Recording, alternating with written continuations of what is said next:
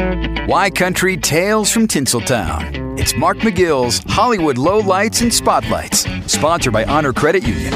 Come be part of it. According to royal author Tom Bauer, Meghan Markle was surprised and disappointed that Prince Harry had very little money when they first got together. Bauer also claimed Markle imagined Harry would be worth hundreds of millions of dollars. The couple had been funded by King Charles's estate while they were still working royals.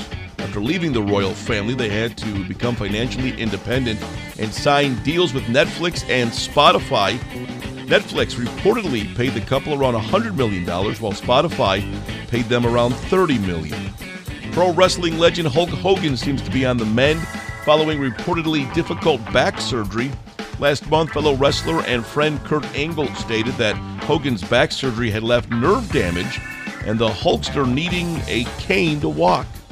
However, 69-year-old Hogan was spotted out and about with his 44-year-old yoga instructor girlfriend, Sky Daly.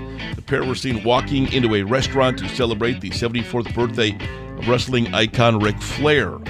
It was noted that Hogan was without the reported cane and seemed to be in good health. Back in college, I'm interning at a radio station in Chicago. Hulk Hogan's in town for WrestleMania.